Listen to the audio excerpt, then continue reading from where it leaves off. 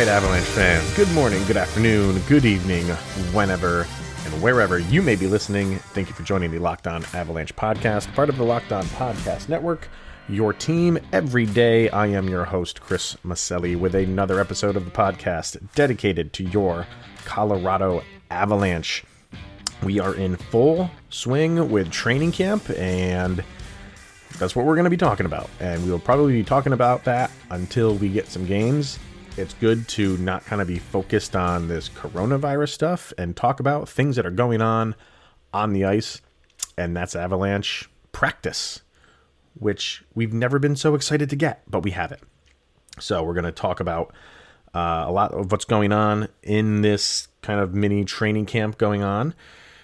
And some more awards are getting thrown around for the Colorado Avalanche. So first things first, follow the show. Twitter, LOPN_Avalanche. Follow on Instagram. Just search for Locked On Avalanche. And send your questions, comments, concerns, opinions, anything that's on your mind with the return to play or the Avalanche, or what you think their lines should be, who might be cut in the last minute, which is all the stuff we're going to talk about today. Send all that to lockedonavalanche@gmail.com. All right, so why not start with our all-star player, our superstar player, Nathan MacKinnon. First of all, he's obviously excited. If you are following what's going on in the training camp, or if you're not following that stuff, he has hit the ice running. He's ready to go. And you would expect that from somebody of his caliber. If you're seeing like these clips and if you're reading articles from writers that are there at practice, they are saying he is absolutely no nonsense. He is on everybody. He is jawing nonstop. He does not want to have a slow start to this postseason, because this is not the season. This is not a regular season where you can get off to a slow start and then have the entirety of the season to catch back up. You got to come out of the gates hot. And it seems like Nathan MacKinnon is making sure everybody is aware of that. And there is an article on NHL.com where he doesn't really, when he talks to the media, he's very calm, cool, and collected, but he says the right things. And he's saying things like, you know, we have a great team and we have a great opportunity and we need to seize it. He feels good about where the team is. He's happy with how they're practicing right now. But when you read between the lines and that stuff, he's basically saying, we got to get our stuff together. I feel like we do. And we can't have that downtime. So, even though Gabe Landeskog is our captain, and I am sure he is on people too, Nathan MacKinnon, rest assured, Avalanche fans, is making sure this team will be ready. And on top of that, he was named for another award. So this makes 2 so far.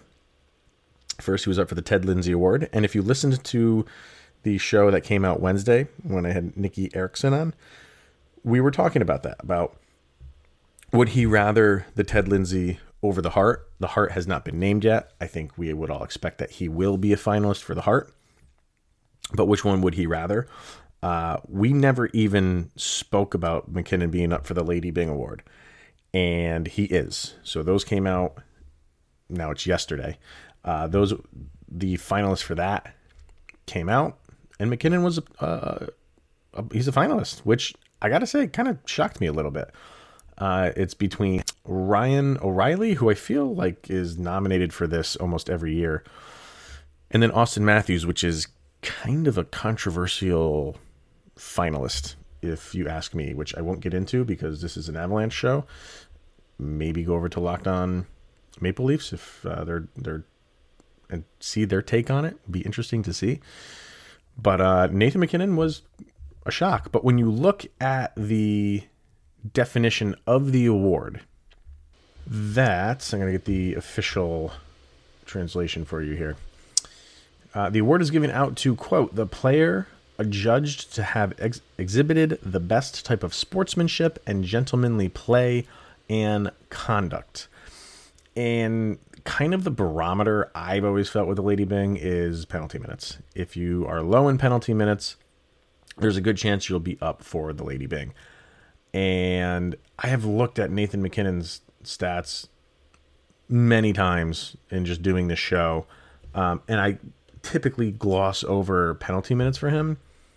And I was genuinely surprised that he only had 12 penalty minutes this past season. He plays hard. He does not hold back. He is not afraid to mix it up. And for him to only have 12 penalty minutes kind of surprised me. I thought he'd have a little bit more than that. And if you're going off of that metric, Ryan O'Reilly, who is always low in penalty minutes, had 10, and Austin Matthews had 8. So, if that's your metric, okay, 3 guys that are low in penalty minutes. But I've always thought that this also is, when you have terms like sportsmanship and gentlemanly play, and all of the off-ice issues that Austin Matthews had during an last off-season, maybe a little bit of a surprise that he was put in there. But for Nathan MacKinnon, I guess, yes, he's incredibly sportsmanlike. And would he be gentlemanly? Because sometimes he lays into the refs. It's warranted. Not saying he's wrong. But he can really let the refs have it. And, sportsmanship, yes, because he's not taking cheap shots at anybody and stuff like that. But there were times, remember when, who was this against? I want to say for some reason it was against, I can't remember the team, but Nazem Kadri was getting kicked out of the face-off circle over and over and over again towards the end of the game. I can't remember who that was against. If you remember, just let me know. And one of the last times, I think there was 12 seconds left or something like that. And it happened again where he got kicked out. And Nathan MacKinnon just took his stick and used it like a baseball bat and whacked it up against the boards. Which is, I love it. He's got a chip on his shoulder. So that's why it's surprising to me that he was given this award, because I feel like this is for the players like Ryan O'Reilly that goes about his business, doesn't ruffle any feathers, and MacKinnon does, to his credit. I'm not putting that down at all. But again, I think the number one metric here is penalty minutes. So by that, they put him in there. Now, could he win this? Sure, as a finalist, he could win it. I think it's probably going to go Ryan O'Reilly's way, which it tends to. But this will make 3, at least, awards that Nathan MacKinnon will be up for, because we know he's going to be a finalist for the Hart. So how many does he win? Does he win 1, 2, all 3? It'll always be interesting to see. And since our last show,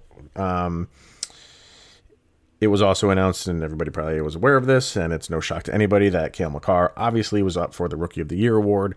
So let the debate continue of who deserves it more, Quinn Hughes or Cale Makar. And where your allegiance lies with your team is pretty much where you're going to go. So, but I really think everything that you see, even when you see like these mock analysts giving their awards out, almost everyone I've seen is going Cale Makar's route. So I like this stuff because it's been a while since the Avalanche have really been noticed in the award ceremonies. It's been a while. And, when you're a smaller market team, to have multiple winners, you would have to think MacKinnon's going to win something. Could he get completely shut out? Sure. Anything is possible. But having guys that are up for all these awards, I really think Bednar got the shaft, not getting Coach of the Year for Jack Adams. I really think that was overlooked, because you want to give Nathan MacKinnon all the credit in the world for carrying this team on his shoulders when they didn't have when they were basically injured the entire season, rightfully so. Why does Jared Bednar not get as much credit? So what are you going to do? All right. So quick little break. When we come back, we will be talking about the goalie situation. And again, Nikki and I touched on this in our discussion on Wednesday, but this is one of the many storylines that are being watched by the fans and of course by the coaches. But it might be the number one story, I would say, this or Bo Byram and where he's going to wind up. But we're going to talk about the goalie situation right after this. All right. So when it comes to the NFL and you're in training camp, kind of the one position everybody's looking at, if there is a competition to be had, is obviously quarterback. When it's not known who is going to be the starter, that just gets focused on and overanalyzed to the nth degree. And until we get a winner, and then when you get a winner, he's on a short leash, or at least in the media's eyes he is, and nobody's ever happy. And if the guy who was given the starting job doesn't do well after like 1 week, everybody wants to question if that was the right move and should they make a move already. And it's the over analyzing of football, which drives me crazy. The Avalanche have somewhat of a quarterback controversy, and it's not really a controversy. And when you talk to the two players, when you talk to the coaches, they kind of say the same thing, like, we're just fine no matter which direction we go. And the goalies themselves, being Pavel Francouz and Philip Grubauer, seem to be just fine in whoever is going to take the first game as the starter. And I think it's because they know both of them are going to be playing. This is the best problem, air quotes, problem to have going into the playoffs, because it's almost like, and I keep using football analogies, but in football, you don't rely on one running back anymore. You need multiple running backs to come in. The game is too rough. They say in the trenches, like that one running back cannot carry the workload week in and week out like they used to. And the same really goes if you can do it, if you can pull it off for playoff hockey. A lot of teams are not in the situation that the Colorado Avalanche are in. And some people want to say like, well, it's going to be a difficult decision. Sure, it's going to be a difficult decision, but that's good. It's a difficult decision because you have two guys that are capable. The layoff is the kind of like the fly in the ointment here, because we don't know who's going to have the hot hand. And this season was a season of hot hands between these two. And the last one to have that hot hand was Pavel Francouz, and he needed to, because the Avalanche had no choice. When Philip Grubauer went out with an injury, it was Francouz or nothing. And he brought it. I'm going to bring up his stats here, which are his stats for the entire year were impressive. People were calling for him to be the flat out starter, even when Grubauer was healthy.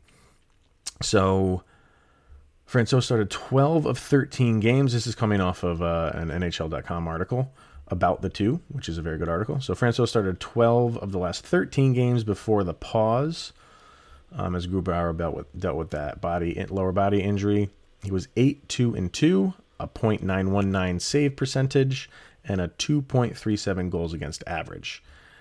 And that was pretty much how he did for the whole season. He was that good. To kind of recap his stats for the season, 21-7-4 with a .923 save percentage and a 2.41 goals against average. So he was great. And I said, kind of, if you go back and listen to those shows in November and March, I would have rode him. And I think Grubauer was more, both of them had their ups and downs. I think Grubauer had more ups and downs than Francouz. But here's the big but. What Grubauer did last year still holds weight because he turned it on from March until the end of the season, right into the playoffs. And if, we want to go back and talk about that was between him and Varlamov and who was going to take it. They're going back and forth all year. And then it was just Grubauer hands down. So that got him the starting job. They got rid of Varlamov, and the rest is history. So that holds weight. What you do in the playoffs holds weight. So that's a whole nother, again, quote, problem that the Avalanche have to kind of figure out. So here's the thing. The Avalanche love Grubauer. They traded for him.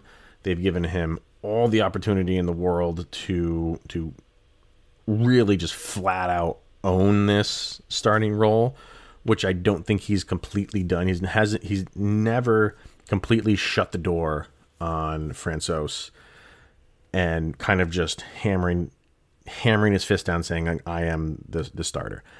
But they keep giving him opportunities. It's not like he's awful. He's not. He's very, very capable and very, very good. He finished the regular season 18-12-4, .916 save percentage, and a 2.63 goals against average. So compared those to Francouz, little bit worse stats for Grubauer.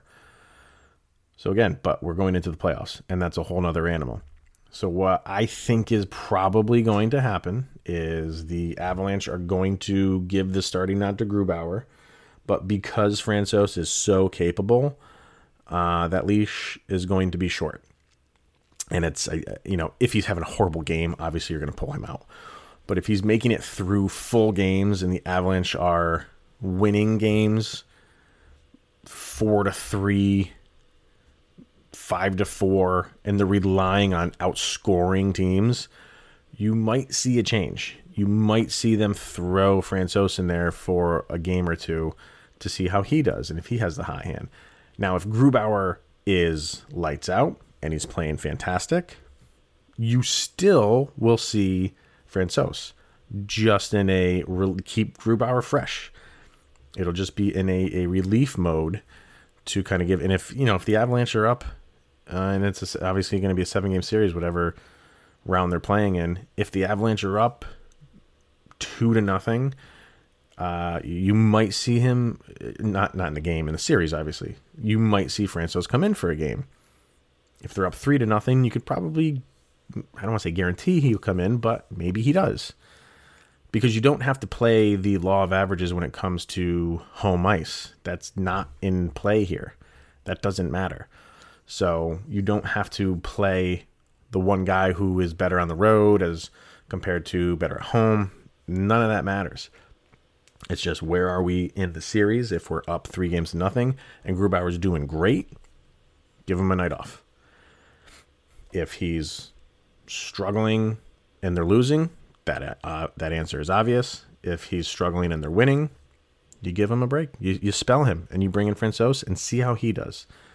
So there is no wrong answer here for who gets the starting nod when we finally get to this round robin thing. And that's a good thing that the Avalanche are in this round robin thing, because sure, those games mean something. They're for seeding. They don't mean anything for home ice advantage, like I said. But those are meaningful / exhibition games, not 50-50. I'm not trying to make them seem like they're exhibition games, but you will, when it comes to like a guy like Grubauer, you'll get a really good sense of where he is in those 3 games. If he's not playing well, again, go back to all those 3 possibilities. If he's not playing well and they win a couple of those, maybe they go 2-1, maybe you start Francouz when that first round comes around. I don't know. You have many different options you can go with. None of them are bad, because Grubauer can play well, Francouz can play well, and whoever is in that net, the guys that are playing in front of them, have confidence. So I would definitely go and check out that article on NHL.com. The two of them are kind of feeling the same way. They're feeling like we're just fine. This will figure itself out. And the line that I really like, where is it? Grubauer said, I don't think there's a competition between Frankie and me. He said it too. It's a competition between the Colorado Avalanche and whoever we face. That's maybe the perfect quote. It's not a competition between your own guy. It's a competition between who you're playing on the other side of the ice. I love it. Okay, and finally, everybody wants to know roster. The Avalanche are incredibly deep. So many players are coming out saying, like, man, like, we really have a shot here. And like we were talking about in the last segment with the goalies and having that, quote, problem, there's another problem, and that's just the rest of the roster. And the eyes are on Bo Byram. I don't think he's going to be a part of this team when the games fire up, which is fine. He's getting some good quality practice and kind of getting around the guys and getting to know them. They're getting to know him. So I don't think Bo Byram is going to be a part of these playoffs. And obviously the other one is Tyson Jost. And they've had 3 days of practice, 4 days of practice. And there's been 1 day where Tyson Jost has been in the top 12. So all those other days he's been, I guess, listed on the depth chart as 13th, which just misses out. Now, the lines that the lines are getting mixed and matched in practice, but the lines that I am seeing that are kind of the most consistent are top line, Burakovsky, McKinnon, and Rantanen. Second line, Landeskog, Kadri, and Nichushkin. Third line, Compher, Nemetstikov, and Donskoy. Fourth line, Nieto, Belmar, and Calvert. And then the defense is pretty much what you think it is. So the couple things that stand out, obviously, they've broken up the McKinnon, Rantanen, Landeskog line, which they've done in the past, so it's not a complete shock. But Landeskog, reports are that most of his time is spent with that second line with Kadri and Nichushkin. I think that is fine. I think that is a solid second line. And again, even Nichushkin, reports coming out from him that he looks just as good, if not better, now in training camp than he did during the season. And he was that diamond in the rough that the Avalanche found, took a shot on, and that has paid off. I mean, just think about that line. Landeskog, big, bruising guy. Kadri, big, bruising guy. Nichushkin, huge, bruising guy. Well, I should say bruising guy, but he'll give it back to you, and he is a tall drink of water.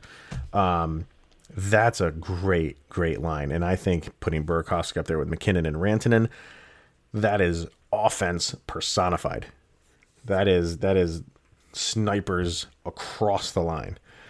If that doesn't get you excited, you're not an Avalanche fan. So then it fills out. Compher, Nemetstikov, and Donskoy is a very solid line, I feel. And then that fourth line is obviously Nieto, Belmar, Calvert. Belmar and Calvert, I think, are shoo-ins. I think this comes down to Nieto and Jost. And right now, Jost is on the outside looking in. Could that change? Absolutely. If it doesn't change, you would have to think that's the writing on the wall for Tyson Jost. As much as, and then people might kind of be up in arms. Well, they could have traded him. I mean, they can still do that next year. But if you're telling him a top 10 pick, 22 years old, you're going to have to sit this one out. And who knows what's going to happen in the offseason. Things could happen. They could make some moves that don't include him, and he's still on the team, and he might come back into the lineup. But this could fire him up as well. And if he's a professional, it should fire him up. Be firing him up right now every time he takes the ice in practice to get back up into that top 12. So it remains to be seen, and that's where my eyes are at right now, because I think we all like Tyson Jost. We all know what he's capable of, and this just goes to show you that it doesn't really matter what you were doing at the end of the season when they came into the league suspension, because he was playing great. He really was. He was playing the best hockey of his season right when the season was suspended. And now look. And now he's on the verge of not making this roster.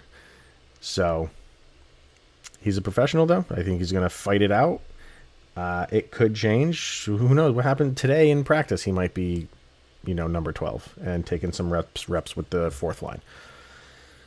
But I think no matter what, I think if those are the last two guys between Nieto and Jost, I still think that fourth line is more than capable because of Bellemare and Calvert.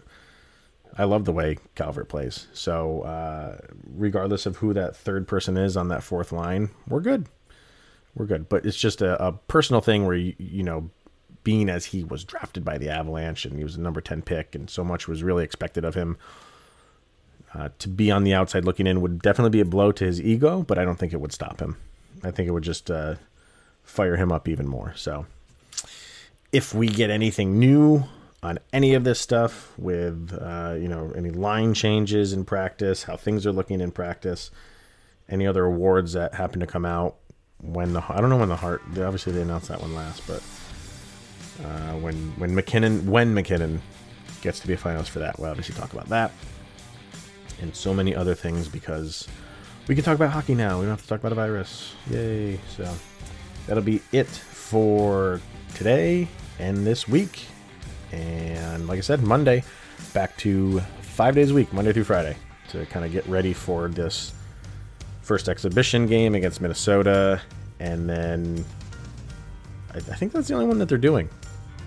I believe it's the only one they're doing, but who knows? Doesn't matter. We're getting hockey back. So 5 days a week starting next week. We'll see you guys next week. Stay safe. Here's Jovi. Go, Abs, go.